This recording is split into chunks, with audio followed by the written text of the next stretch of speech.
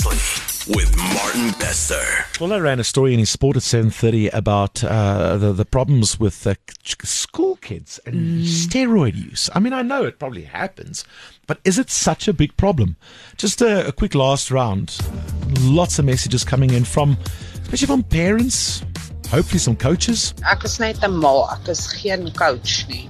Maar in laerskool het ek al besluit my kinders sal nie rugby speel nie. Want die pressure was net te ongelooflik. En never mind that. Die kinders word so gedruk want elke Afrikaanse pappa wil hê sy kind moet 'n Springbok rugby speler wees. Saai gesê nee. Nie vir haar kinders nie.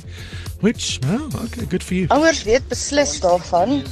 My seun is nou al jare uit die skool uit, maar hy het eerste span op hoërskool gespeel en die ouers koop vir die kinders die goed van die seuns. Ja, ek het so vir 10 jaar tot nou onlangs het ek by 'n welbekende hoërskool in Noordwes het ek rugby afgerig. Dis baie moeilik om te sien wanneer 'n seun regtig op steroïde is. Ja, daar is van hulle wat ontsettend baie gymwerk doen en so, dan kry jy weer ouens wat dit nie so baie daarvan hou nie.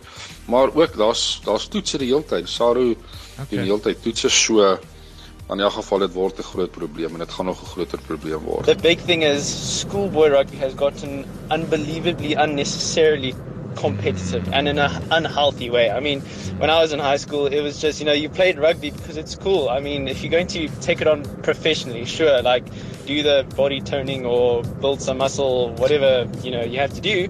But I just think schoolboy rugby has become unhealthily competitive. I'm going to agree with him.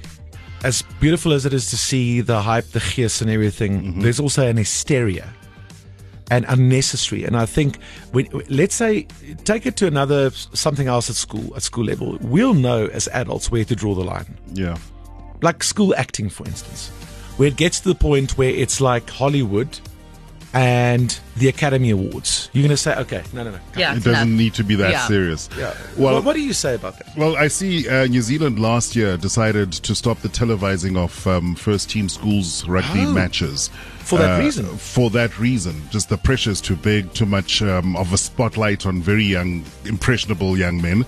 And I think we are probably going to go, unfortunately, first a little bit too far before we start scaling it back. But we have to consider wellness of the boys and girls now as well. And we might just see, and I hope we do start seeing some schools rugby for girls as well soon. Take it to our social media. And I really want to hear from more coaches. I mean, it's fine for a coach to say to me, yeah, I noticed it, but what are you doing about it? Yeah. Are you raising your voice? Is your voice being silenced?